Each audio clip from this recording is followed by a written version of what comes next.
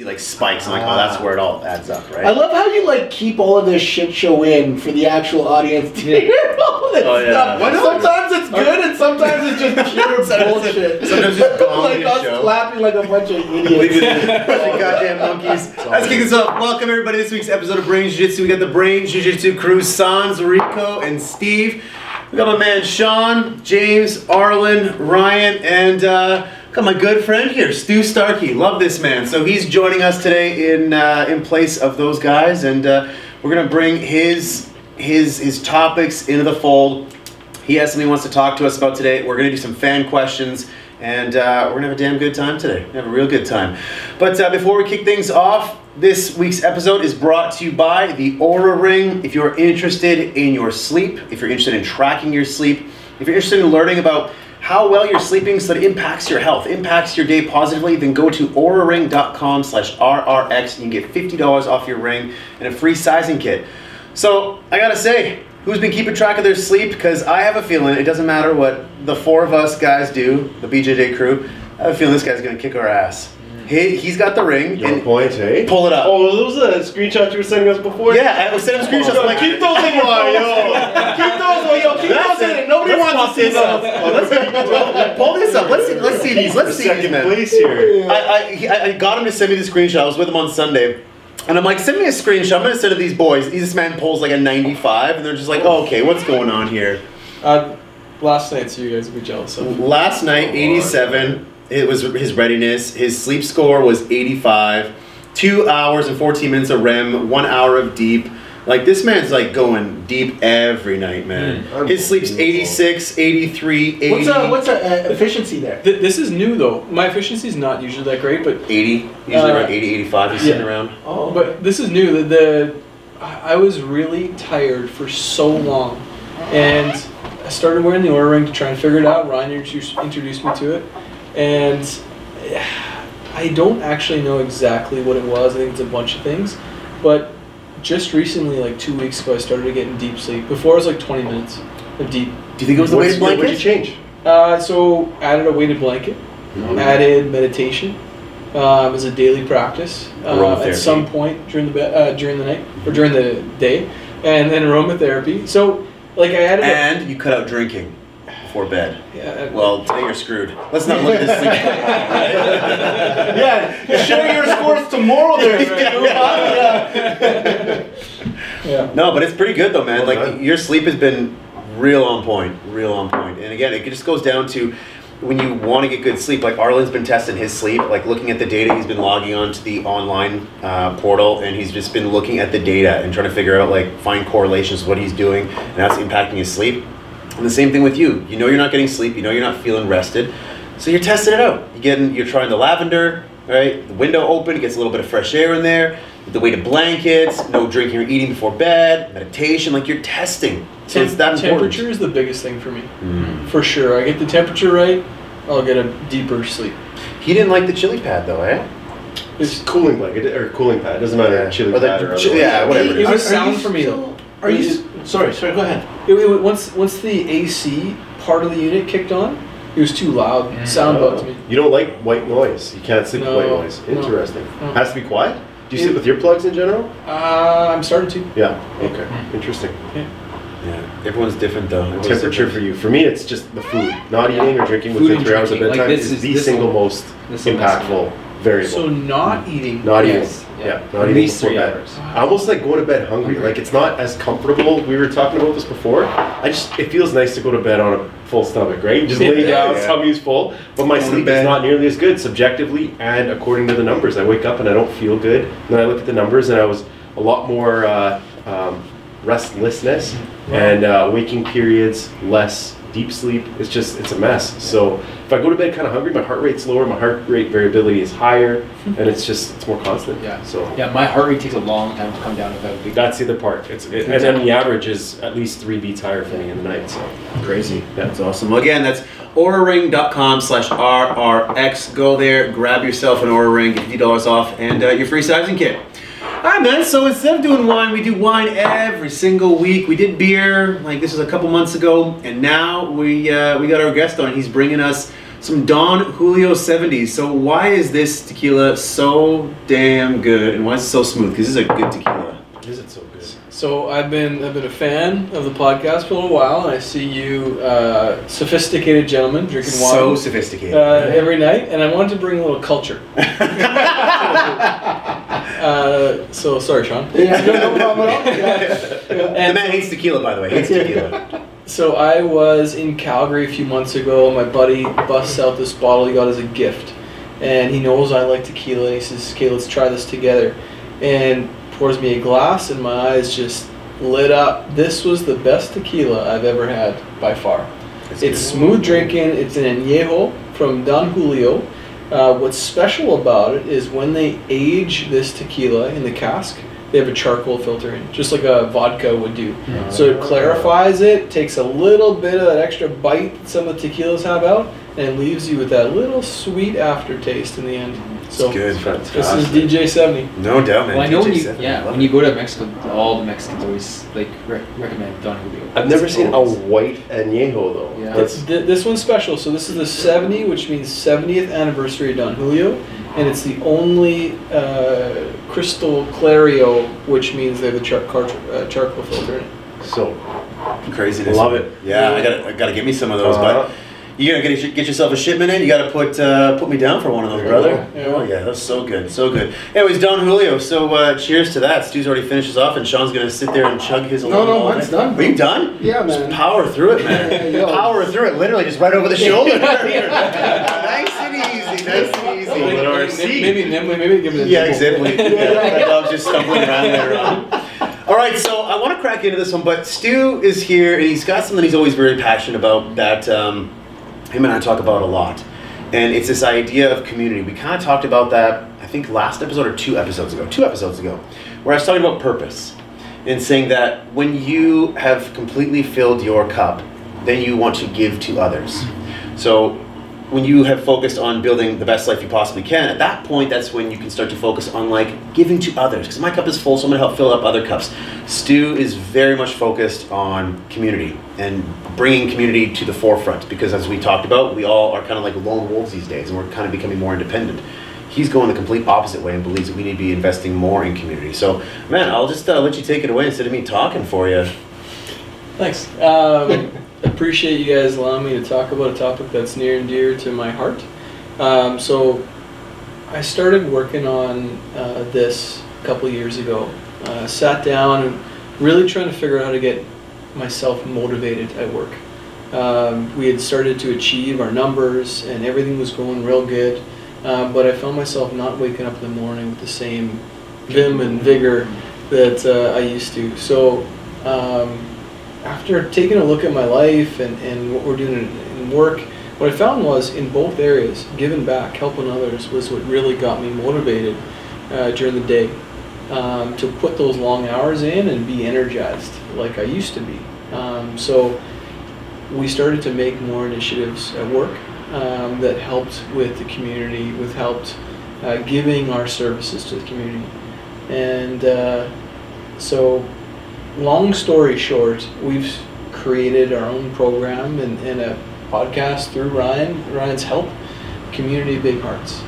And what we're trying to do is not just do it ourselves. We realize we can have impact on ourselves, but when we really make change is inspiring others to give back. So I want to ask you guys today is, like, what are you guys doing in your community to help others? And this isn't like a challenge to anybody, and if you're not doing it, it's all good. What I want to get out of the conversation is, what are you doing? What made you choose to do that? Or if you didn't, like, what's the obstacle? What went through, like, did you even have a mental process to decide, hey, I'm not going to, or you just never thought to? Because we're trying to play out ways to figure out how to reduce those obstacles. We're right now, like, we're building an app to try and help volunteering in our communities. So removing some of those obstacles that people find that they've had to volunteer. So I don't know what the process is, but just conversation. Would love to hear, you know, what you guys, all those questions. You know what's funny? One of the first things when it comes to community that I've always done, it hasn't been for people, but it's been for animals, right?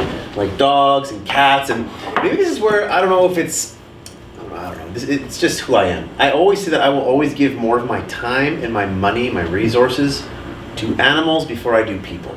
I love animals, like as you know, right?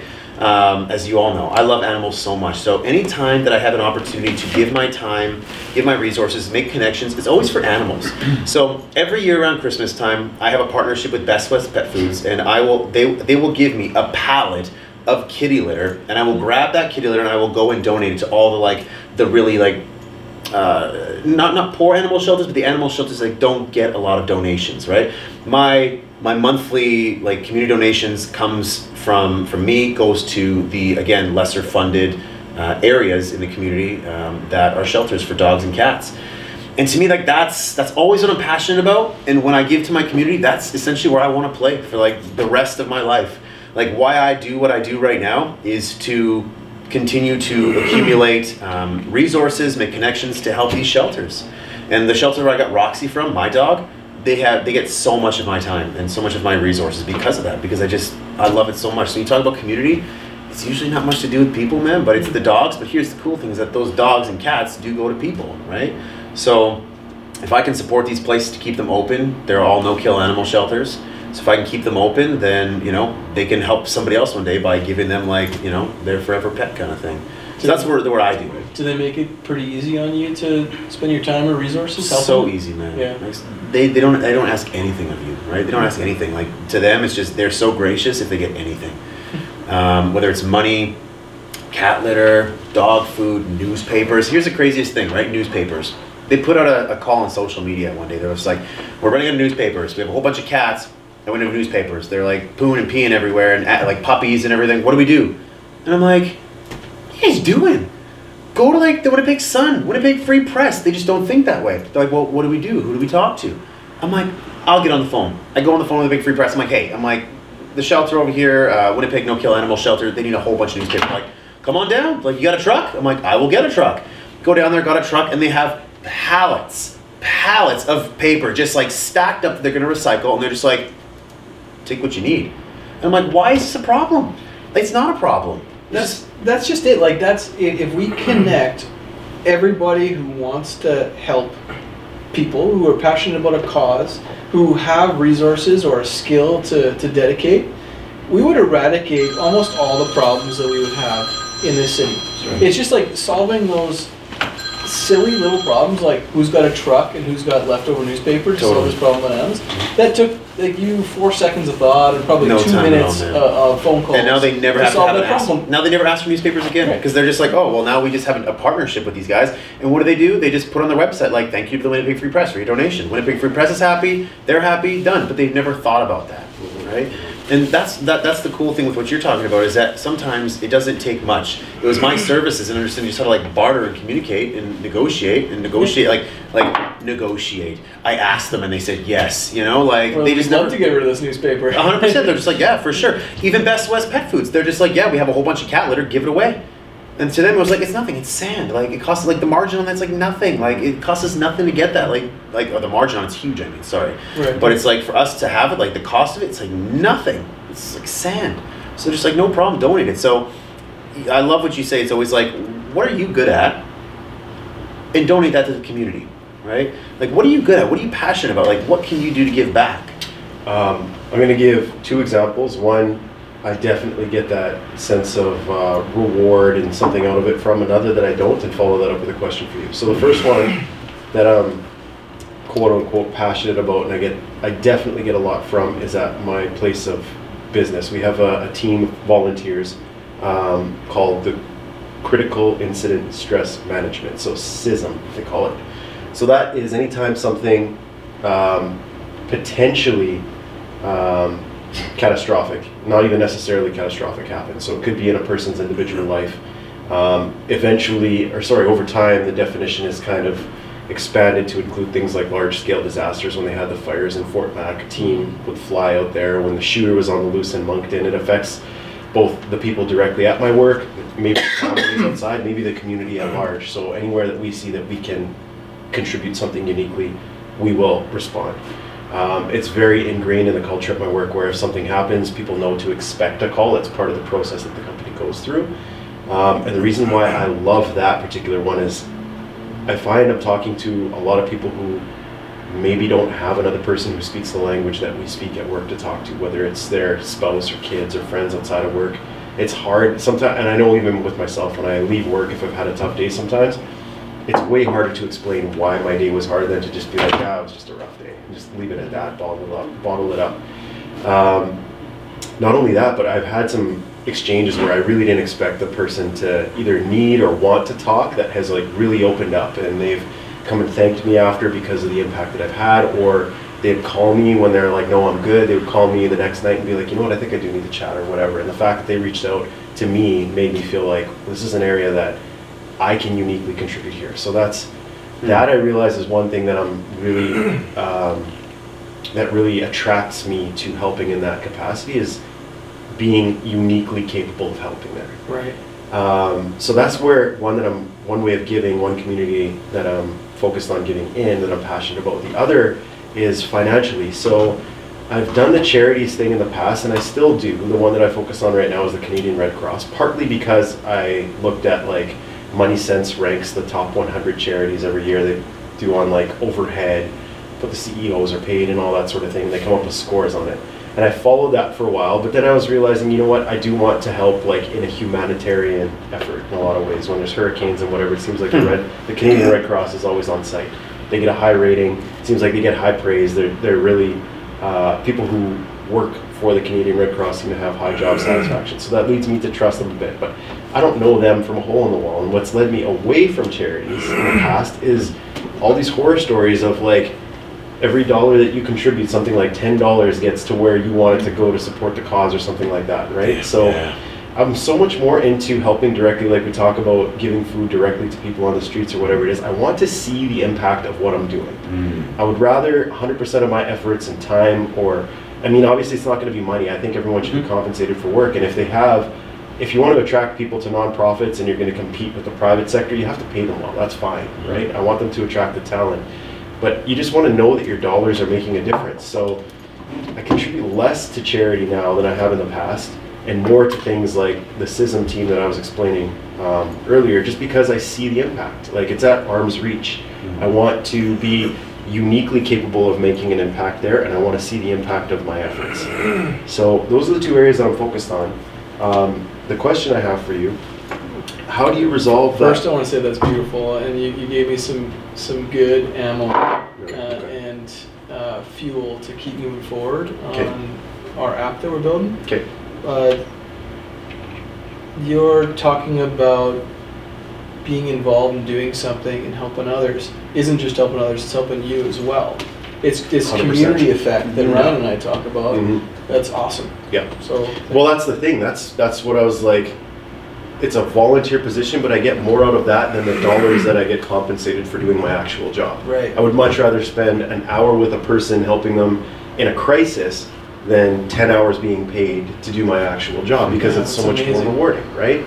I don't necessarily get that from the charity side. So my question was going to be, how do you, like what Ryan is saying, it's a very simple and elegant solution to the newspaper thing that you came up with, but it's thinking out of the box, and it's almost serendipity that you were the person in that position, exposed to that information and connecting those dots. How do you do that? Like, how does the average person find that way that they can contribute uniquely with all of these options out there, whether it be charity or whatever the case might be? Like, some people, I think a lot of people would be more inclined to give if they could see the avenues, maybe like I was talking about, where it's like they can uniquely make an impact, and I don't know, I guess the ball has to start rolling for them to feel what we're talking about. But yeah, great question. I'm excited to answer it, because what we started doing in our podcast, we interview an organization, charity, or business leader, and we would find out what the problem is, or the problem they're solving, and then we wouldn't want to just have a conversation about it. We wanted to do something about it. So I realized like I'm kind of uniquely positioned to be a problem solver. That's what I do in my job, and I think I'm pretty good at it. So we ended up like doing these kind of things that Ryan was doing, making one-on-one make three. where we helped out an organization with an interest-free loan so they can provide these AED devices. And in exchange for the interest-free part of it, they had to provide these psychological first aid courses for free to Bear Clan, which provides, as you guys probably know, like safety services around the city. And so combining these different things, which it ends up costing me nothing other than a little bit of money out for a few months and then it comes back, and a ton of people are being helped. To answer your question is, like, I think we all have to identify what our unique skill sets are and then try and apply those to the areas that will best need them. So that's step number one. Like, we have to identify that. But what I want to do with an app is then accumulate a bunch of charities, and then have a description of what those charities' purpose is, and then what you'd be doing when you're volunteering to help those charities. Then you got so that's on one side. The other side, you have a set of volunteers who are then aligning themselves with the purpose and the skill sets needed and the time commitment needed. And then we start marrying those two together, kind of like a two-sided marketplace for charity and volunteers. Very cool. That's awesome. Sign me up. Right? Awesome. I think the big thing here too, to answer your question, is I think once you start being curious, like, serendipity does happen, right? Like, you're going to be in the right time, the right place. And to say that I was very lucky that I was privy to that conversation, I was there, and I knew exactly how to have a solution to it. I think the first thing is just, like, get involved in whatever you possibly can. That's the point. I wasn't focused on you being lucky. I was more focused on them being lucky that they had you. For sure. Who made that connection. But that's a very good point. I just think that just get involved. And if you care enough, like, you will be in the right time, the right place. You might talk to somebody. They might ask a simple question like, what do you need help with today? Something might spark, something might not. Doesn't matter, right? But I think the first thing is just, like, be interested. Like, figure out first off, because today we're so focused on ourselves. We're focused on, like, what we're doing today, what we're eating, like my social media game, like all this stuff. And it's just so much stuff. It's just, a lot of it's shallow. But when you give back, man, does that make you feel good? As something as simple as, like, going out and buying a whole bunch of toques and mitts and giving it to, like, people outside the homeless shelter and giving them that, it makes you feel good. That's the best. That's the best. And those are the finding those opportunities. This is what I mean, though. This is like, and we've talked about this before. Where I'm like, even though as short as I am on time, once I've accumulated a certain amount of, like, material wealth, I'm like, I don't need much more of that. I just want to give more. I want to give more now, you know. So I have that need, that drive. But then sometimes when I start looking at, like, charities and things like that, I'm like, just get paralysis by analysis, and then I go back to what I know. It's like, one-on-one, how can I make a difference to the people in my life? And again, then my circle starts to shrink. But you know what's crazy? Yeah, totally. But you know what's crazy too is there's so many charities out there that are so, like, small. So we all think of, like, the big ones, right? We don't have to name them, but we think of the big ones, right? Like Red Cross and what have you, or maybe more that are local. But I found the reason why I got interested is because when I went and talked to these, like, it just so happened I was looking for, like, a shepherd, and I found it at this, like, no-kill animal shelter. I had no idea where the hell this place was.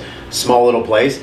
And I'm like, wow, like, how do you guys run this place? She goes, oh, it's just me and donations. I'm like, well, how many donations you get? She goes, not a lot. And I could say, I'm like, so why do you do this? She goes, I do it for the animals. And I'm like, and I look at some of the cats in there, and the cats have been in there for, like, a year. And I'm like, whoa. And I'm like, they've been here for a year. She goes, yep. I'm like, what would help? She goes, marketing. I'm like, well, marketing would help. Hey, I'm like, well, you ever think, like, we got the Jets. Why don't you just name some of these dogs and cats after Jets players and throw it online? She's like, I never thought about that. So they start naming their dogs, like Bufflin and Little and Lad, right? And all of a sudden they started getting a whole bunch of people. Then the Jets come over there, and it's just like they just don't know, because they're so passionate by their drive to, like, take care of animals. They don't think outside the box. That's awesome, right? So then, man, like, you got to talk about what you're doing now, because that's huge. Yeah. Like, Stu, you got to hear about this, man. It's cool. So, these guys are probably sick of hearing. Tired of it. I don't want to hear it anymore. I'm gonna sip on my DJ 70 while you talk. Yeah, that's right. Yeah. So I started a little project. A lot of times I'll hear a lot of the nurses and doctors, and they're complaining in the city about how bad the medical system's been getting, and how they're overworked and things aren't working out and this and that. And, you know, I start quoting different studies about this and that, and how maybe this is improved, but that's not. And at one point I stopped and I said, well, listen, has anyone ever asked you specifically, I'm talking to the nurse or doctor, your opinion on how things can get better? if the PC government here is trying to save money, do you have some ideas on how they could save money other than personnel to make your life and your job a little easier? Do you have some ideas on how they can restructure things so that we can have a better quality of care, better quality of life for you as the employee and for the patient? And their unanimous answer was no. No one's ever come and asked us our opinion. So that's where I decided to kind of use some of the skills that I've developed. I have a computer science degree from U of M. And I said to myself, well, listen, I'm going to make a website called sustainablehealthcare.ca. I'm going to set up a kind of a survey.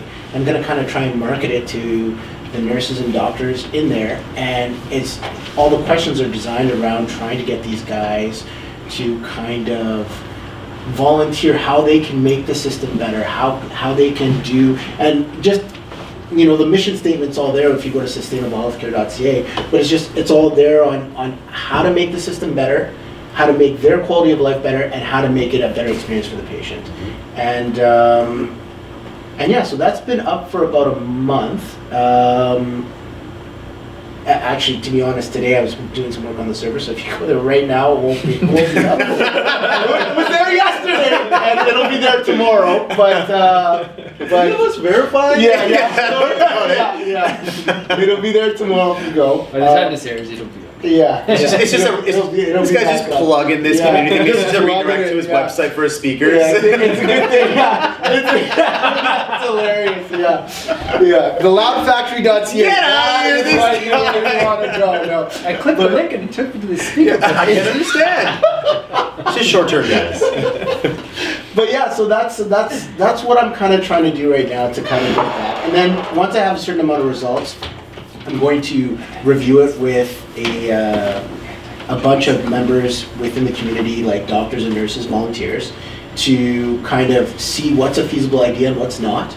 And then I'm going to kind of do like a deep dive analysis on how much money this might save, what it would take to implement it, that so forth, and spend some time doing that. And then once I have some deliverables, then I'm going to go to the government and say, listen, this is the ideas that your workforce that's complaining out the wazoo have to save you money, to make their job quality better, and to make the patient happier. It's going to save you X number of dollars. It's going to take this to implement. Here you go, and it's free. I won't charge $1 for it. It's just, there it is, here you go. And just, I hope they use it, but if they don't, at least I could sleep at night knowing that You tried. I'm going to every news outlet and, no, I'm just kidding. Why not? If it's something you're passionate about, push, man. Yeah, well, that's awesome. I mean, it's just, you know, like, you want good health care in your community, in your cities, right? And you want to take care of the people that are delivering it too. And you know, that just spoke to me, man. I don't know. I think the cool story about that whole thing was just that you heard so many people just bitching and complaining, and you're like, man, I can't take this anymore. You know, and you did something about it. Now that's what we talk about all the time, where you have the leaders, the members, and the contributors. So he was a member that became a leader, right? And that's what it all comes down to. Because we always say the members are sitting on the fence. Right? The contributors find a way to contribute to another charity, whether it be through donations, through their time, through their services. And then you have leaders who start something, who create a movement, who drive change, right? And that's where Sean, I'm like, man, like Guy just became a community leader by taking charge, seeing a problem and saying, I have the skills to address this. I got to do something about it. And that's how all this stuff starts. You know, so that's why I was so passionate about our idea. When we started talking about the idea for the community Big Hearts, I was like, man, like, when I talk to these guys, even Rico, like I wish Rico would be here, man, because he'd have a great story to tell about like what he's doing in the community. But he himself is a leader. When you see a problem, you take action with the best of your ability, and you try to drive change. You're a community leader, man, and you're driving change, no matter how big or how small. It's the first step, and who knows where it leads you, man? Who knows? This was so funny. It's because it's. I think being a leader is all about like seeing a problem, understanding that there's a potential solution here, and then having the confidence to just try it. Yeah. What's the worst thing that can happen? You spent a bit of time, you felt good about trying, and you learn. Yeah. And it doesn't matter what the result is. The result is something that could be great, but all those other things before it is going to be good no matter what, because you put some time into it. Yeah. So good for you having the confidence to try something big like this. This could be huge for Manitobans. It'd be awesome. Yeah, if it all worked out, it'd be great. I just need more people to go to sustainablehealthcare.ca and just fill out newspapers. I mean, obviously you thought about it. So I have some ends in CJOB. I think would probably hear me out. I could probably go to some radio stuff you've offered to do to get me into some places. Totally, man. But just time-wise, right now it's kind of constrictive. So I just gonna have to when I start running with it, I'm gonna have to really start running patience, with it. though. So I'm just kind of just biding my time till I'm okay, maybe now would be the good time to just kind of spend 2-3 months and just go ham on this and see what I can get done. But I can't give as much time as I want to right now. Yeah. So I just figure okay, let me just kind of collect as much info as I can, maybe push it without kind of pushing it. And Rome wasn't built in a night, man. That's Rome right. wasn't built in a night. So we'll see. So we'll see. I might be able to help a little bit on both sides there, so I think I can get some people to go in there and get some feedback, and also Nice. I know some doctors and nurses who can vet that stuff. Perfect. Yeah. Yeah. Let's do this. That's Yeah, cool, man. I love it. My I love man. it. Boo. Yeah. Yeah. James, how about yourself, man? What have you been thinking? I He was unfortunately just sleeping on his piles of money there. Hey, he's not doing jack shit. I'm taking it easy. I ain't giving none of my dollars to charity. Well, see, that's just What it. Sean See, I said? feel Charity starts at home. Ends at home in this case too. Guy just bought an 85-inch TV. He's trying to enjoy it. No, see, and that's the thing is that I know I need to get better at is time management. Because I donate to UNICEF every single month, and I have for the last few years, because I know that it's easier for me to donate money than it is for my time, for sure. And honestly, I don't know how people do find more time. And I like that if you are coming out with an app or some way to kind of streamline the system, that if you kind of make it even a habit, and that's what I was telling our kids, and again, it's one of those things that we've always talked about as a family. Hey, we should go help out, around Christmas at soup kitchens or whatever the case may be. But I'm putting it on myself for sure that I am ignorant to the sense of not even knowing how to go ahead about and doing that. You know what I mean? Yeah, I can follow the Shalom mission and stuff like that, but you know what I mean? There is this ignorance on my part, which it is my fault, of just not knowing where to go to do. You know what I mean? Mm-hmm. And I can't say, and the thing is, my schedule isn't set. I don't work a typical 9 to 5 job, so my days do run into the evenings sometimes. So that's why I'm saying I don't have time, and I can't commit. That's my problem. Even with my kids have sports or dance or something, my wife is so reliant. She's the one who's doing it because I'm unreliable in that aspect because of my job. So I know for me right now, at this time in my life, it's the only thing that I really can do is monetary. Literally, by the time I get home, and then I help my kids with homework. I work out, do my things, and it's time for bed. And then I'm gonna challenge you. Is that an excuse though? Could you and the kids and Melissa not come up with something where you and the kids could go ahead and do something? It just comes down to knowledge, right, and ideas, right? So I don't want to sound like I'm pissing on you by saying it's an excuse and attacking you, but I'm just saying maybe it's just because you've never thought about how easy it is sometimes to just donate an hour of time, right? 100%. That's exactly if you guys just went to the dollar store and put together Ziploc bags of packaged peanuts, some hand warmers and stuff, and been kids, Melissa, let's go down to the homeless shelter and donate 40 of these things, right? Y'all got 10 each, and we're gonna walk down and give them 10. That's something small, but you know what though? If you did that and everyone else started doing that, and that became something that we just did, where we gave back to our community. We just I got an hour to spend this year, or 2 hours to spend this year. What am I gonna do? 2 hours? That's better than 0, right? It's just we don't think about how easy it is sometimes to do that. That's sorry to interrupt, but an idea hit me. If you could incorporate into your app some sort of almost they had when you're booking a flight, a last minute deal, where you're listen, I got an hour right now, and I want to give some time. Where can I go right now for an hour or 2 hours? Where can I go right now to help? Yeah. Anything, anywhere, anything. Show me where I can go, address, and let me click a button to say I'm going to be there at this time, and let me just go. Just make it brain free, super easy, right? It's just like you said to do that. So if you went to Dollarama right now, in case you buy a bunch of supplies that you feel would benefit, socks, mitts, hand warmers, whatever kind of thing. So where are you going with that?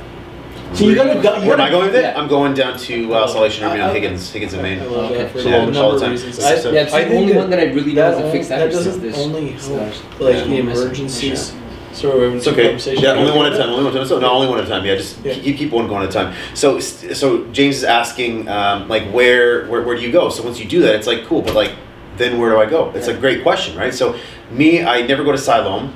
I usually just go to like Lighthouse Mission, or I'll go to Salvation Army because there's always people camping out there, like literally camping out there. So I'll go like knock on a tent. Higgins in Maine, and where's the other one? Lighthouse Mission is literally right before that too. Oh, okay. So you got Lighthouse Main Street. Mission, and then a little bit more north, you have Salvation Army. And Salvation Army is always packed with people who just can't get in. Lighthouse Mission, there's a lineup of people there.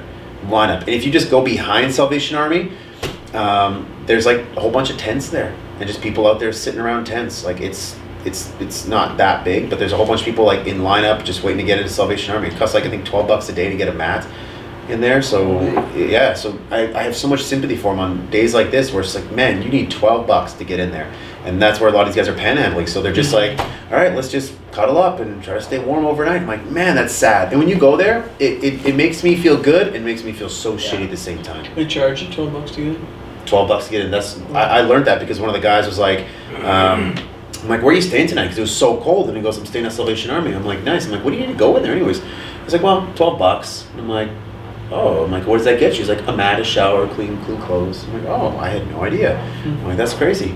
I have, sorry to interrupt. Go ahead. I was going to say, I realize that I have a soft spot in my heart for it. It's not necessarily charity, but something that I've been considering for long. Like people who are neglected, just neglected people, whether it's visiting prisons or old folks' homes, like people who haven't had a visitor in years, like their family, you know what I mean? Yeah. I just want to, I have a thing to like, just reach out and connect with someone who hasn't felt that human connection. And I don't think that's necessarily charity or maybe making a difference at large, but that's one of those things where it's like a one-on-one, I would get so much out of that. Man, that's something that I've been toying with. I'm once Roman in a few months, anyways, a little older, that I want to run by my wife. It's just like I want to make this part of my routine. That's just cool. spend time with people who have nobody. Yeah, that's a cool idea. Because I've had people in my life who do have people around them, and yet they feel isolated. And just seeing the toll that takes on someone, that feeling alone in their life, I'm like, just someone reaching out, bridging that gap can make a big difference. That, again, I don't know if that's charity, but that's one way that I would like to spend my time. So Golden Door Man by St. Maurice, remember that? any of them, I drive by them all the time. And I think even my uncle, like, I mean, he's starting to get dementia and that sort of, and it's so, and this is partly the realization that came the other week when I was complaining about being cut off, but I'm like, for a long time in my life had this, and it's totally a North American attitude where older family members are a burden, right? Mm-hmm. In other cultures, they're very celebrated for their wisdom. They're respected. They're like a crucial part of the family. Where I grew up, it wasn't necessarily like that. So I drive by these old folks' homes all the time, and I think about like when I visited my uncle, how many of these people haven't seen their kids, their grandkids? Just another outside face that has reached out, So it's something that I would like to implement. To respond to that, there's like charity. It kind of sometimes has like a bad connotation to it. For where we started with this was community, and something you said there about the older generations being neglected and how sad and powerfully sad that can be. One of the inspirational events that happened for myself and my business partner to do this community aspect of it, so we went to the Okinawan Islands. And it's where the longest living human beings are, especially the females. Japan. Yeah. So Okinawans are a chain of islands 1,000 kilometers south of Japan. It's still part of their country, Okay. but it's quite far away. And it's fairly tropical, and so they've done all sorts of studies there because they really do live a lot longer. And the females are like average 8 to 10 years longer than everywhere else on the planet. Mm-hmm. And they identified 5 things, but the number one thing they identified was that the grandma's responsibility was to teach the family recipes and cultures to their grandchildren. Mm-hmm. And so purpose, I was gonna say sense of belonging. Purpose. This sense of community is what helps people live longer and happier. Mm-hmm. So it's not just about charity and donating dollars. Just spend some time with people, which we're severely lacking these days for all sorts of reasons. That's funny you mentioned that, actually, because I actually read or I heard someone say that in North America, the longest centenarians or the highest population of centenarians are Dakota Aboriginals. Okay. And that kind of makes sense. Would you, like, there's a correlation there because they have a really strong sense of elders. Like they're like revered. Almost, yeah, like they eat first, before everybody else. Like they're the wisdom of like their tribes kind of things. And it's really unique that What was that piece that you and I was talking about? It was the piece around loneliness. What was that? So the opposite of what we're talking about here, like loneliness, is as damaging on a cellular level as alcoholism. Sorry, say that again. Loneliness. Yeah. They're measuring it now in a scientific study way that loneliness can be as damaging on a cellular level as alcoholism. That's scary, man. Yeah. Scary. How we like neglect elders in our society, just in Western society. And so exactly what he just mentioned with the Okinawa is what you just mentioned with the Dakota. And then I even think about like my own grandparents. And honestly, like it's tough to talk about because I love my nonna, I love my grandma, who are my remaining grandparents. And I 100% don't see them enough. When Stephanie comes into town from New York, she always makes time to go see my nonna, my grandma, always, without question. And I look at my sister, I'm like, damn, she's such a good person.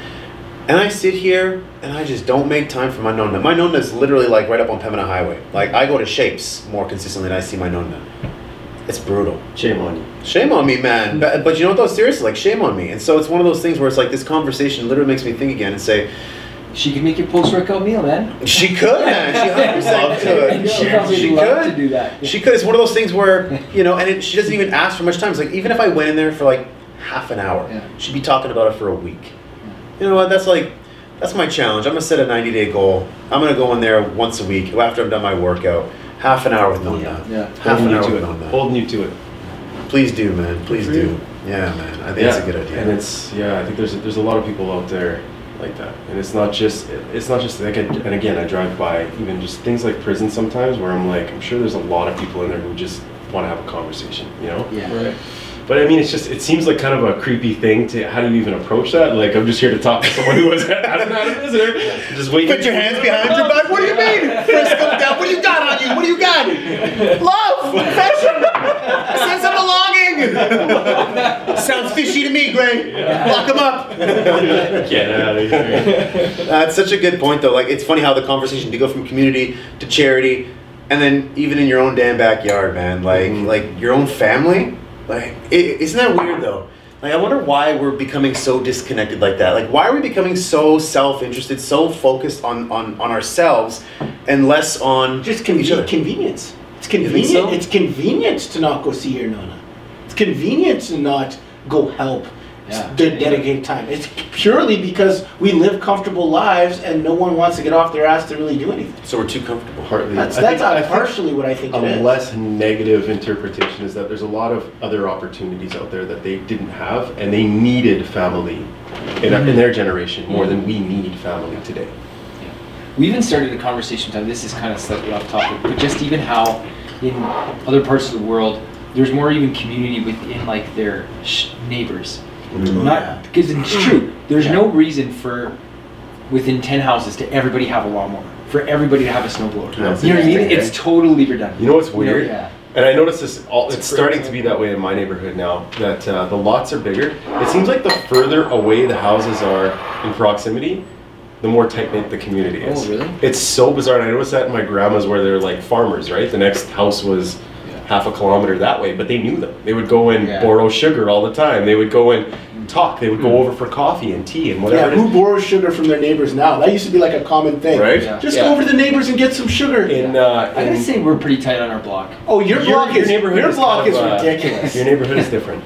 Yeah. But in the neighborhood that I am now, same thing. The lots are bigger, but like neighbors will come over. My neighbor came over and let me know that my sump pump outlet was frozen, and he's like, "I can help you. Come over." Blah blah blah. We wave on the streets as we pass each other. It might be a visitor, someone's just driving through, but like it's weird how that sense of community isn't necessarily linked to proximity. Mm-hmm. When I was like right next to my neighbors' houses before, you'd go out and just everyone has their blinkers on. You're annoyed because the guy is whatever half parked on like an inch of your driveway or something. It's bizarre. Have you not read Lost Connections yet? Still haven't. I have to. I'm reading a couple other books right now, but it's on my list. It's on my list. What's the change? Like, why is James's community tighter? Good question. Compared to His is unique. compared to mine. Like, I lived in Edmonton, and our neighborhood was really tight. You know, kids were always playing on the street. We had this nice little park that we were always at. We'd always be out in our front yards rather than our backyards. Yeah. It was something that I miss dearly. That's the same thing. Like, I was gonna say, I think you hit on one thing. Kids. Yeah. Kids make friends with kids no matter what, right? So if the kids are friends, the parents will almost associate. And I noticed there's a lot in his neighborhood. Yeah. Might have been in yours in Edmonton too. There was, yeah. Yeah. All families the same age. Yeah. Interesting. That's exactly it. And then so we like I can't even remember the last time I spent time in our backyard. It's always the front yard because that's where like the commonality is. Kids play in the street kind of thing. You know what I mean? And, that's cool. And we live on a bay, which helps. So there's no through traffic. And we even had signs made, like, you know, children playing, you know, when we put them in the middle of the street, not on like the side, so people have to like drive around them to go slow. Nice. But yeah, Wow. honestly, there have been times on my driveway, we probably had 25 people. Shut up. Adults. That's awesome. Wow. On a regular basis. That is unique. On a regular That is basis. different. Where is And this? cool. What Sage neighborhood? Creek. Oh, yeah. Yeah. That is cool. But It's yeah. just that one street on Sage Creek. Don't get it twisted. There's nowhere else in Sage Creek is doing this. Yeah, when we were moving back, we were considering going to Sage Creek, and my wife wasn't super excited about that. And a buddy of ours says, "Why do we go to Sage Creek? It's like colonizing Mars. There's no trees out there." Yeah. Exactly. But I got friends out there, and they're all tight, and it's much closer community. I think the kids thing makes a big difference. Yeah, I think so too. Yeah. So, Interesting. on that same note, nice little segue. We got the dads of BJJ, and we got my man here, Stu. Y'all have kids.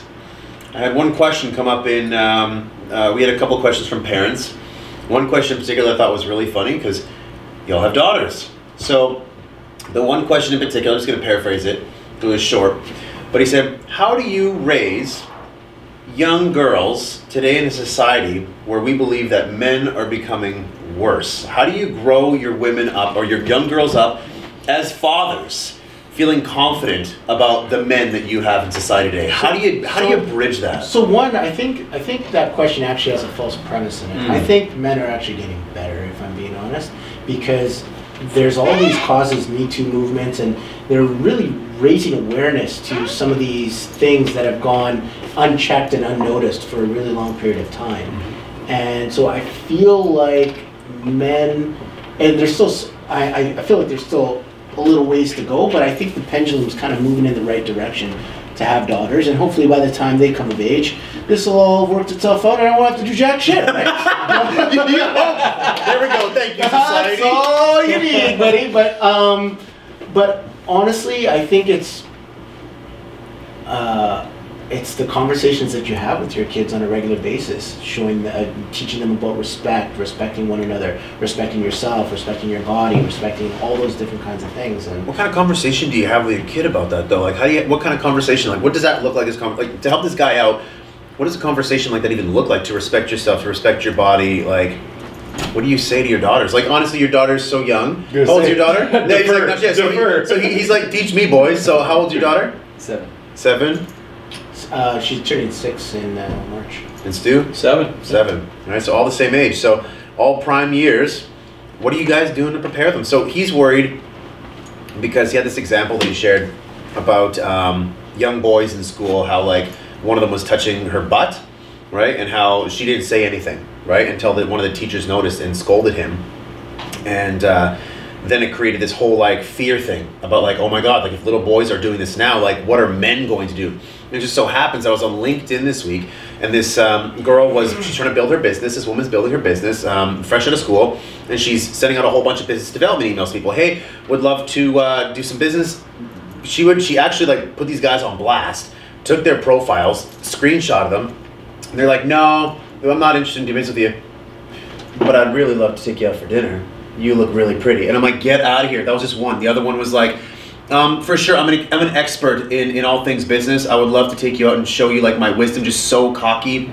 And it's like, puts like heart emoji, heart emoji, heart emoji. And I'm like, man, like this is what this guy's talking about. Like there's just so many goddamn pigs out there where it's just like, how do you protect your daughters? Like as a father, you want to like protect your daughter and that stuff would piss you off. So it's like, I feel his pain. I don't feel his pain because I don't have a daughter or a son, but it's like, listen, like if I had a daughter, I'd be a little bit scared too. I gotta be honest with you, I'm not too worried because of what Sean just mentioned. Like, I disagree that there's a false premise. I think the pendulum has swung too far in the opposite direction to the point that like boys are getting the message that they're bad. They're inherently bad because of how things were in the past. So I'm more concerned about my son. Isn't that interesting? Wow. I just think that it's like, my girl is going to be okay because of these societal checks and balances, which I think are a bit out of control. And it's not, I hopefully am going to instill the message in her that she can do whatever she wants. That doesn't mean she should do anything. You know what I mean? Like, you have now equal opportunity and equal rights, but that doesn't mean that, you know, I don't believe in equality of outcomes. I don't think everyone can do everything. So play to your strengths, do what you're good at, and don't let anyone tell you that you can't or shouldn't. Now, my son is like, it's almost challenging because I feel like society is almost against him now, you know? And boys, I know this because of my nephew, they're growing up in school getting this message that like, you're wrong because you've had all of these advantages and blah, blah, blah, blah, blah. And I've heard of stories and I've seen them online where kids are going home and asking boys are going home and asking their parents, like, am I bad? Wow. Is there something wrong with me? And what are boys good at? And that sort of thing. And I'm kind of like, it's just, we need to, I don't think we have to go 180 degrees in the opposite direction to find that balance. So, in the middle. Yeah. It's a good point. Never even thought about that. A lot of women, and even like the feminism movement in particular, I think is bad because it's like, it's not bad. It's not wholesome. Oh, we just lost all of our female listeners. It's not like I'm just kidding.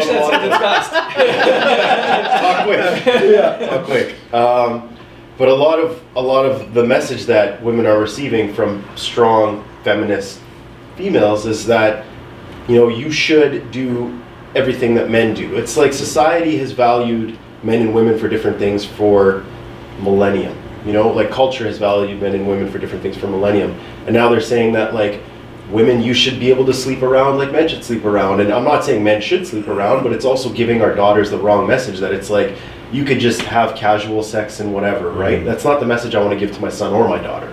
So I just feel like it's just taking on a momentum of its own that I'm kind of concerned on both sides. Like I want to keep my daughter with a level head and raise my son to think that you're not inherently bad.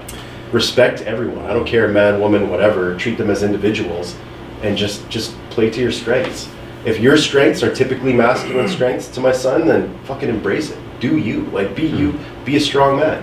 If my daughter is, of course, be a gentleman. Of course. If my daughter is a strong, independent female, like, do that. And don't let any man or woman tell you that you can't or shouldn't, right? It's just, I don't know, people approaching this, you should be this way because you're either male or female is wrong, I think. I don't care if it's feminism or because of how men were for generations. It's just, we shouldn't do that. I think it's a dangerous game to play. So to answer your question, I'm not too concerned about my daughter. I'm starting to get more concerned about my son.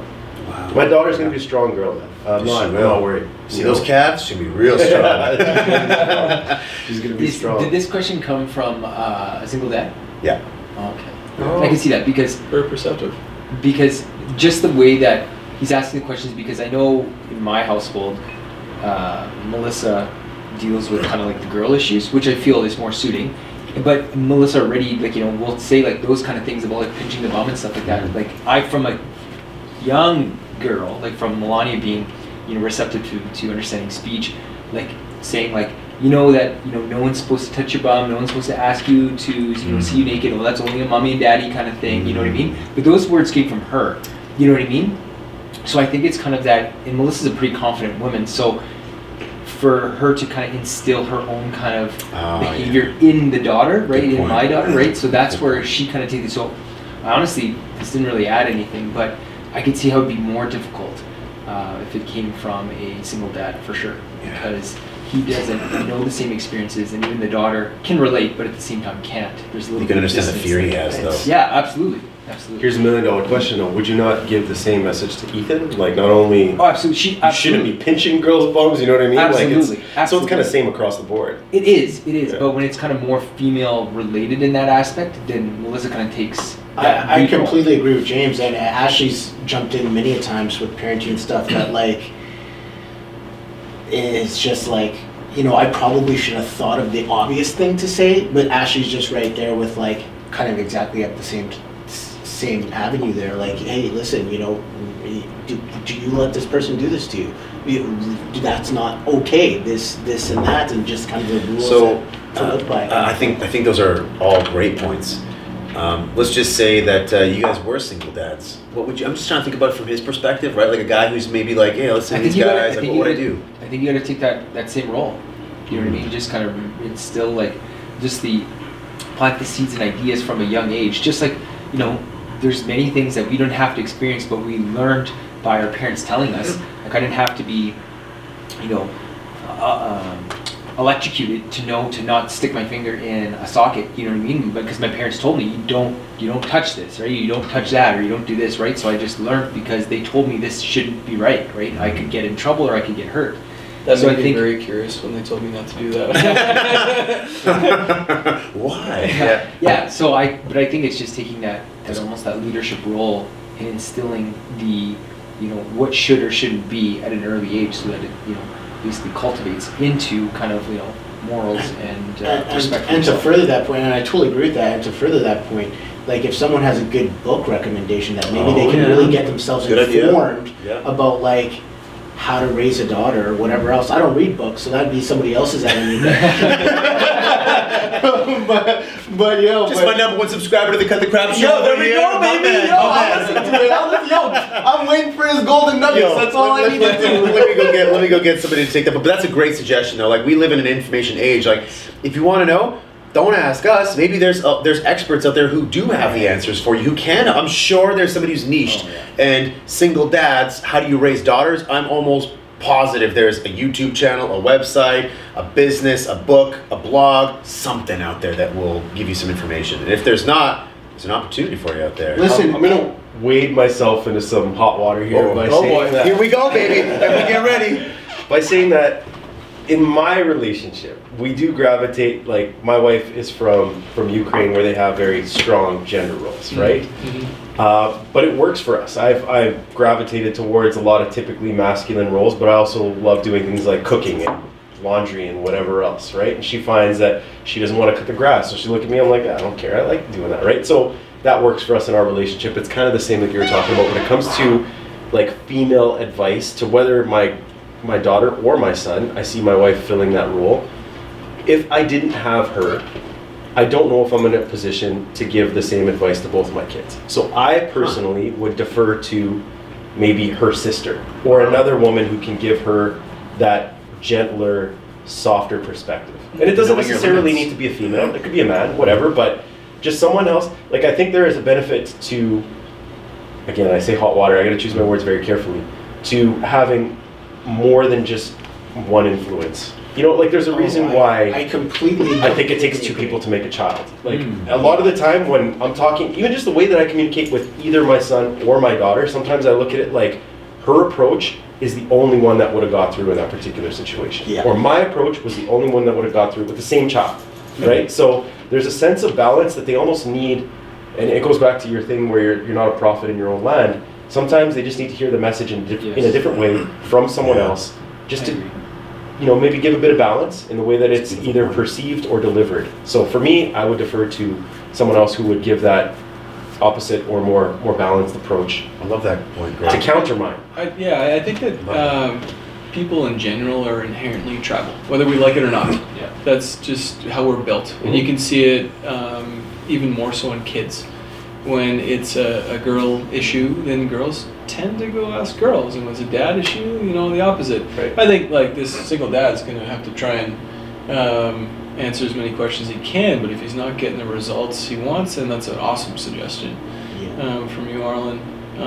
And the original question, like, what do you do in this world? I mean, I don't know. I think schools, or my school anyways, is doing a really good job with my daughter in teaching her. Maybe even too good.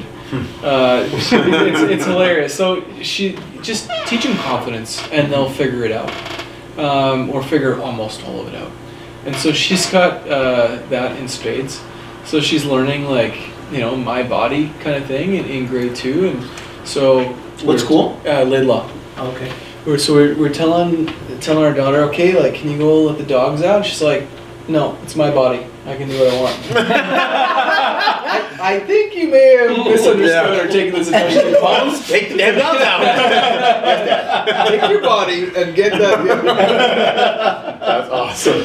So she's figuring out her negotiating. She's figuring out how far she can take her confidence. But I think that in those situations, confidence goes a long way to protecting yourself and speaking up for yourself. And society these days, especially in my school, and it was my experience, they're doing a great job in installing that confidence and knowledge that your body is yours, and you do with it what feels good. So maybe it comes back to even what Gray's saying, is that he believes that society now is putting a lot more emphasis and focus on that to build strong, confident women. And I think that's a good thing, right? To counteract maybe some of the mistreatment that women have faced for many years from really bad men. I don't want to say men. We got to differentiate. It's not all men, bad men. But then it comes back to full circle, where to this gentleman who listens to us, it comes back to full circle about community. Listen, you're not a prophet in your own land. You need help. Who in your neighborhood can you build a relationship with? Who does have daughters? Who does have a mom? Who in your community, who in your neighborhood, who do your neighbors even can be an influence? The only thing that I will say, and I really do like Gray's point, and I think it's really powerful one. But the only thing I will say is you're going to have things that are going to come up on a day-to-day basis that you can't just go and run to whoever, go run to there, and you have to be there with some solid advice for your kids. And that's where I think if you are in a position where you're by yourself and you're a single dad, you might not even have the help, first off, but it's important to get informed, and it's important to come up with a freaking strategy, because you're their lifeline, and they're going to be looking to you before they look to anybody else. Maybe you could look to someone else, though. Like maybe you could. 100%. That's what I'm saying. Get informed, whether it's a book, whether it's you're talking to somebody, whether it's whatever it happens to be, because you're going to run into situations where so here's something. You need the answer now. You have that with your son, too. I get that. Absolutely. Yeah. So it's not even about male, female. Like No. I'm just saying, yeah. So I might throw you into some hot water here, but let's just say you were a single dad. I feel like you are somebody who's got supreme confidence in the fact that you would never, you maybe would never ask this question. You'd be like, I'm gonna figure it out. I'm gonna do it. Like, what would you do if you were a single dad? Because you got 2 daughters. I gotta say that I've thought about this a few times, or like a disaster scenario where I lost Ashley. I would think to myself, like, I gotta fucking find a capable spouse, because kids need 2 parents. Kids really do need 2 parents. I really feel sad for the kids out there that only have one, and I'm sorry that my heart goes out to that. That's what hits me in the feels as kids more than anything. I know. And so I do feel that kids need 2 parents. So I would work diligently hard to try and find the best spouse that I could for my kids, not necessarily for myself. Wow, man. And and try and lean on them to actually provide that missing piece of the puzzle, because as much research as I feel like I could do, it still would never replace that other side of the coin. It's an answer I didn't expect, but I love the answer, man. Yeah. Wow. And just being with Ashley and seeing how she communicates differently with my kids than I would, it's just, I have to give her all the credit in the world, because she's just like an immovable object when it comes to that type of information. It's something that I can't just, things that I would have never thought of. It's just like second nature to her, is just something that I'm like, oh yeah, that totally makes sense. Yeah, Isabella, hey, right? Yeah. Like, you know what I mean? So it's only things that you can kind of learn once you've actually walked the path, if you will. So like, if I had to raise a 3rd girl up to the age of 5, I think I'd be all right. You know what I mean? After that, well, you're on your own. Now you don't know what the hell he's doing. No map here. That's so funny. So to kind of like bridge that question, I had 3 questions that were all about the exact same thing. The birds and the bees. When and how do you do that conversation? How do you have that conversation about sex with your kids? Again, Ashley, this is what she's gonna have to Ashley, deal with. deal with this, please. This is what she's gonna have to deal with. Listen, I haven't had to have that conversation yet. Even though Ashley's pregnant right now, we've kind of had some things about, like, oh, the baby's in your belly, and oh, how did it get there? And I don't know that we really had a full kind of conversation about it. So it's one of those things where, listen, I'm good up till 5 after that. So you're pretty much saying like, I don't know. Listen, tap it out. I don't have all the answers. I don't have all the answers. Fair enough. So how are you going to learn? So is Ashley prepared for that? I feel like, just like when you were a kid, when it comes time to have that discussion, when they're maybe coming of age and they have their first period or whatever it is, then it might be that time to Probably be like, before that. Maybe before that, yeah, probably. Again, I don't know. When they get curious, I think is the time to. What year do you think, or what age? Did we poll? Did any of your parents have this discussion? Never. No, my parents never had this discussion. Not even. They were just like, hopefully TV takes care of it for you. Maybe they should have. I'm going to say my son, 12 years old, my daughter, 16. Get myself in more hot water. I'm going to have a double standard like nobody else, man. I'll teach my son, then he'll Exactly. Got it all figured out. Wow, I feel a whole bunch of uncomfortable men at this table who don't know what the hell the answer to that. Yeah, no, that's I don't know. I think the best thing to do to answer like further to the question before, and Dodge. Let's go back. I won't completely dodge it, but I think communication is important. I think like not just like answering the questions your child asks, but making sure they're comfortable to talk to you about anything. So you make sure that they feel safe, that they feel supported, that they can ask these questions that we feel super awkward about. Don't let on that it's super awkward for us. And just answer it straight up. Like, don't tell them before they're ready, that's for sure. But if they're asking the question, then I think we owe it to them to give them the answer. Well, how do you, like, where do you start? What do you talk about? Like, I won't be able to hide my discomfort. I'll be honest about the fact that I'm uncomfortable. But do you feel like it would be an easier conversation with Roman though than it would with Sierra? I have a feeling. From my 3-month-old, let me try to project ahead. Way easier. Yeah. Do you think it's easier to? He's way more receptive. Ethan. Let's use Ethan as an example, okay? Like, he's 3 months. Let's give the guy a break. You got some time. Would I think it'd be easier to have a conversation with Melania? Yeah. I don't know. I don't know. I think it'd be pretty equal because Melania is pretty like open in that sense that she doesn't really. She's not that like guarded or not guarded is the right word. She's just not very. She's not shy. No, she's not shy. She's like a natural like extroverted heart. Like she likes the company. She likes talking about things. She likes telling you about her day. She likes everything to like to be exposed. So I don't think it would be as awkward. But like I actually think Ethan, because Ethan is very kind of like shuts down really quickly. If something's bothering him and I try to like talk to him about it, he'll just shut down. No, I'm fine. And I can like, but Ethan, I know something's bothering you right now. I can tell by your body language that you're not fine. No, I'm fine. Just leave me alone. And then he just really starts to like clamp down and will not open up. And I have to like literally kind of back off completely and just be patient and just kind of like start talking about something else. And then I'll slowly like slide in the odd word to be like, oh, so remember like 20 minutes ago you're kind of upset, oh nothing, I don't want to talk about it, and then like, okay, he's not ready yet, so then more time goes on, then I'll bring it up again, oh, it's just about something at school, and like, okay, well no, it's nothing, it's just, so then I have to bring it up like now hours later, just slowly kind of like peel away the layers, because he will, if I try to force that out of him, he will like literally shut down, clamp up, hide in his closet, shut the door, and like, don't talk to me, don't touch me. So I think they're two different people. So to kind of go back to your question, that Melania isn't that way. Melania wants that.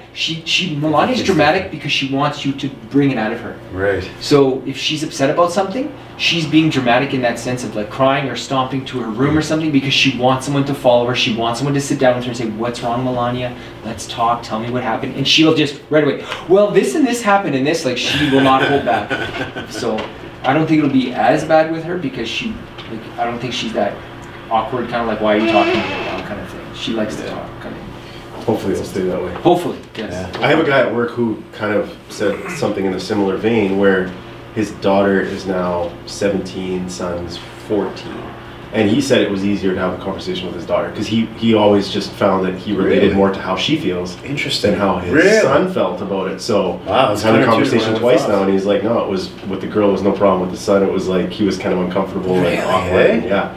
So it just comes down to like how they view it and how they are, and you gotta take every kid's different, I guess. Yeah. Eh? And every relationship with your kid is different. Right. Too. That's true too.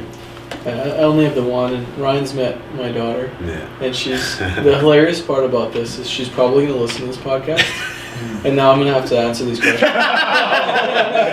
Shut it off in the car. We'll shut it off in the car. But yeah, I mean, like, I encourage her to be inquisitive, and yeah, it'll be awkward on me, but I'll find some courage. Stumble your way through it. Find some courage and spit out the answers for her. But does this not want you guys to like prepare? Like, are you guys not going to read a book or watch a video? Yeah, I'll probably read a book. I think Stuart's answer is really hitting the nail on the head. It's just like, no matter how I handle this, I want to encourage you to ask questions and have conversations with me, right? And I might give you the wrong answer, and I'll dwell on it, think about it, come back, and we'll talk about it again after I've got advice from some other people or whatever the case might be. But it's like, I never want to shut down those lines of communication. So hopefully that's how I would approach it. Where, I don't know. This is a conversation that clearly we need to have. Maybe I'm not ready to have it right now, but I like the fact that you feel comfortable talking to me about it. You know, like that's something you have to cherish that. You have to encourage that. And Absolutely. So, like that. That's the best approach to take, and that's the best way to feel your way. You're not gonna have. That's one example of a lot of potentially uncomfortable conversations that you're gonna have with your kid, right? So one of many. Yeah.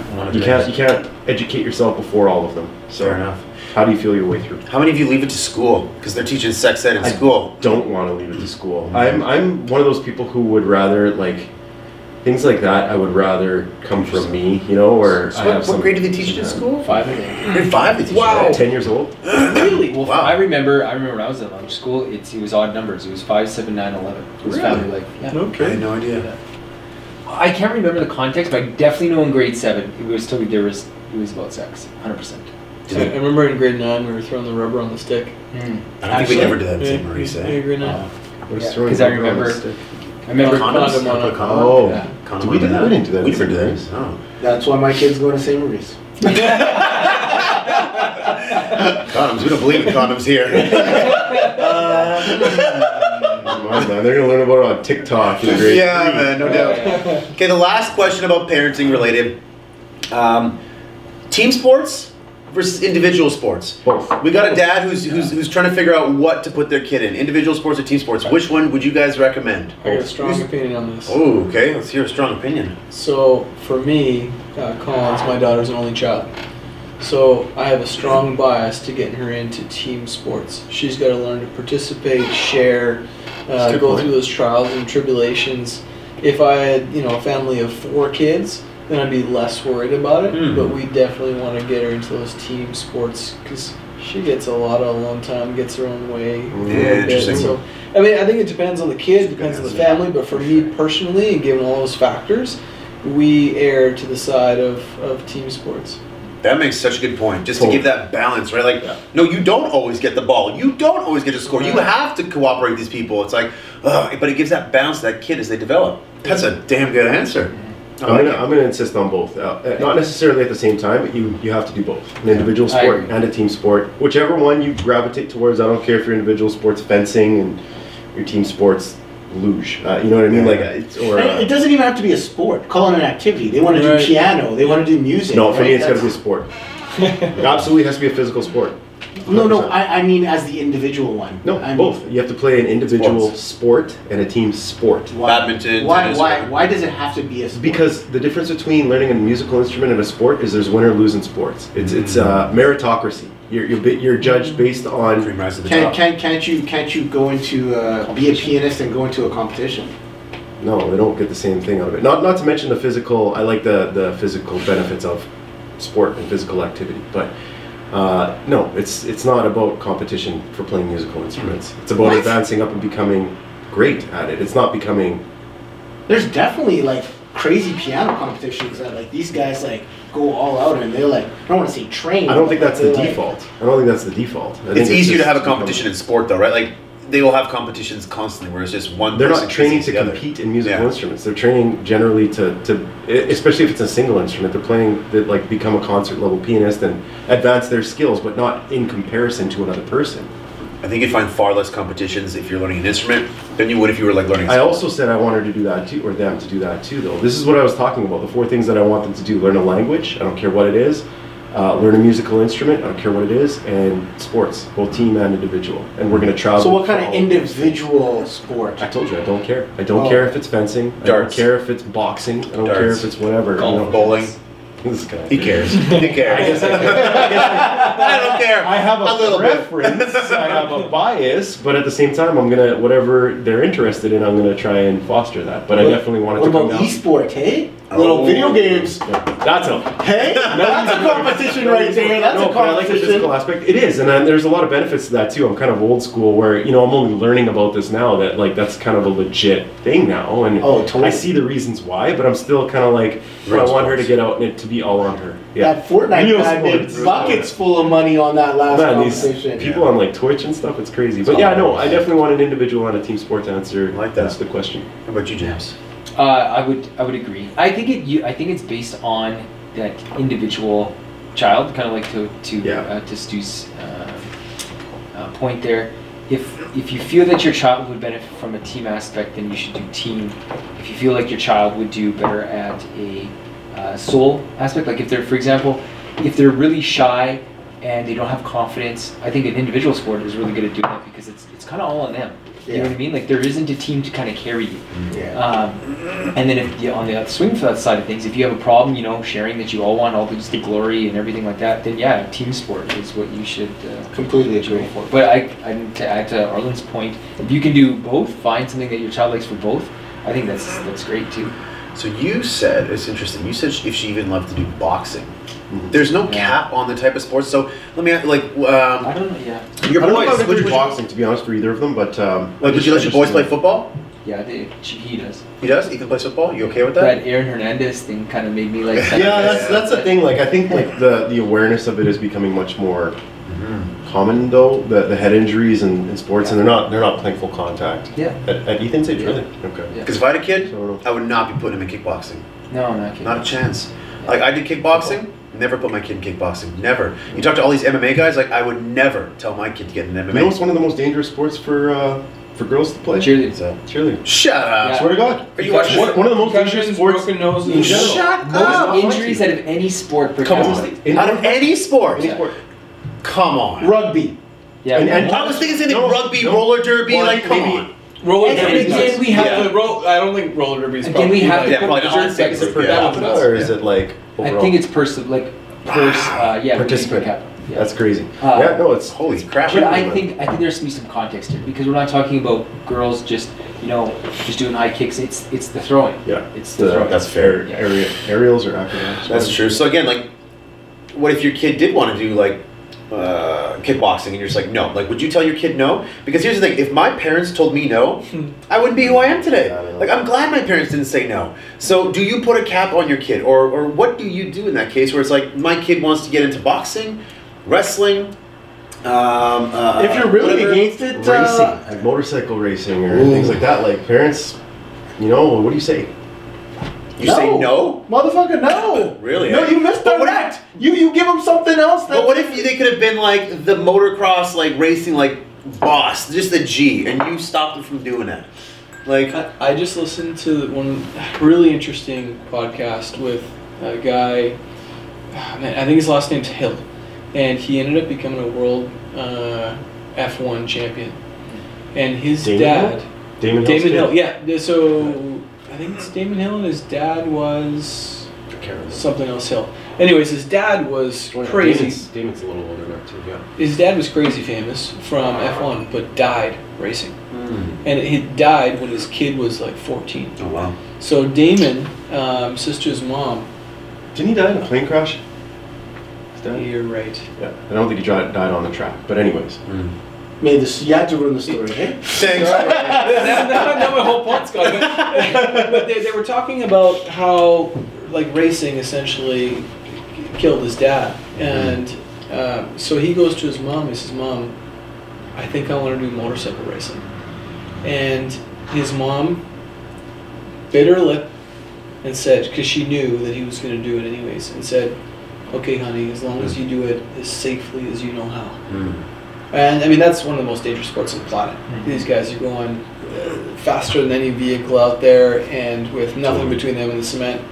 And the story that he told, and how brave his mom was, single parent, teaching this young human being those lessons, must have been so tough, and she was so courageous through the process. And I don't know what the right decision is, and I don't know that I would have that courage to do that. Yeah. But that was quite a story. No kidding.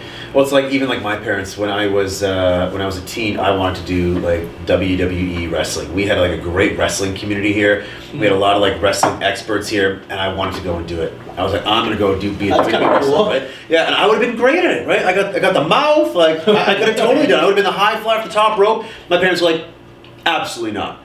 I'm like, why not? My parents were against it. I won a contest too where this woman was gonna make me like my custom like outfit. I made it look like Jin Kazama from Tekken. She's like, yep, 100%. Like, I want my costume to look just like this. And she's like, yep, 100%. She's gonna make me like a Jin Kazama costume. Call me an idiot, but I'd be okay with that. My parents said no because my dad knew all about like the wrestling like world, like painkillers, steroids. Like he knew about it, right? Said no. But then it was like, fine, I'm gonna do kickboxing. My parents were like, absolutely.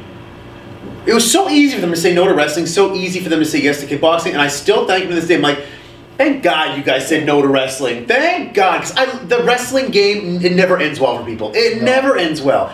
The kickboxing game, like, I got out scot-free, baby. And so like, isn't that your kind of get-out-of-jail-free card to say no to your kids? Even just the realization that you have right now, that saying, man, thank God my parents said no to this, because they knew something that I didn't. I could have been one of the best WWE. Like, we had a great community here too. Like Chris Jericho comes straight from Winnipeg. Like Cyrus comes from Winnipeg. Like the Kenny Omega comes from Winnipeg. Like I would have been training with these guys.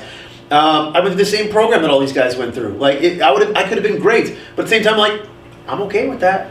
Because even I look at Chris Jericho and I follow the guy on like Instagram, and I'm like, that guy's like struggling to bend down on his knees, like painkiller. Like it's just not an easy life. And I'm like, thank God my parents made that decision for me. Yeah. You know, I'm glad they did.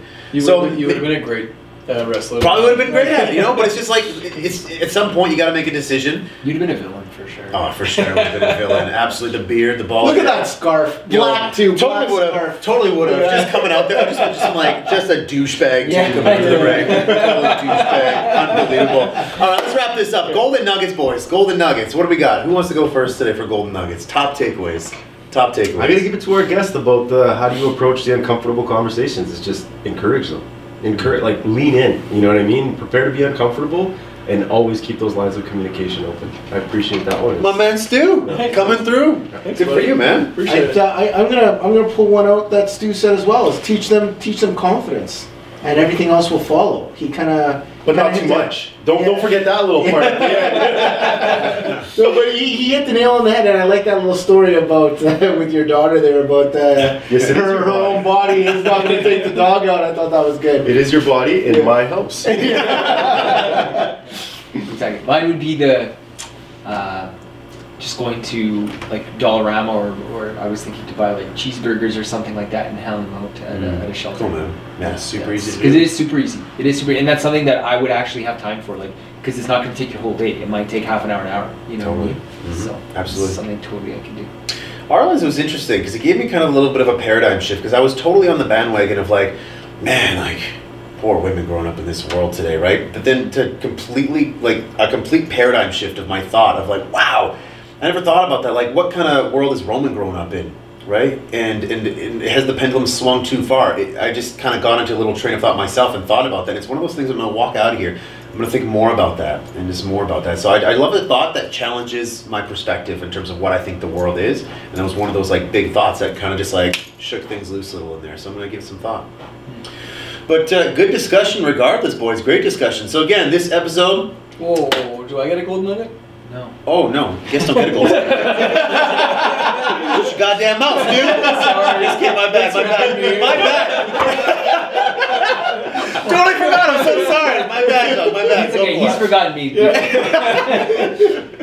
You know, all you guys, I wrote down a note from each and every one of you, except maybe Ryan, about... That's deleted now. About what we can do in the volunteer app. Those are all nuggets that we're going to apply and try and program in. So thank you, boys, for that. Awesome, pleasure. Thank you for coming out. Yeah, thank you. Yeah. No, it's cool. We got to have you back out because so many more stories I want to touch on and discuss with you. So we'll have to bridge those topics on another future episode, man. Honored to be here and love to come back. Absolutely, man. Again, this episode of Brain Jiu-Jitsu brought to you by the Aura Ring. Again, go to auraring.com/RRX for $50 off your ring and free sizing kit. But again, that's the BJJ crew with Sean, James, Arlen, myself, Ryan, and my good friend Stu. Thanks for joining us, brother. Thanks for having me. Catch you back here next week, everybody. Take care. Good night.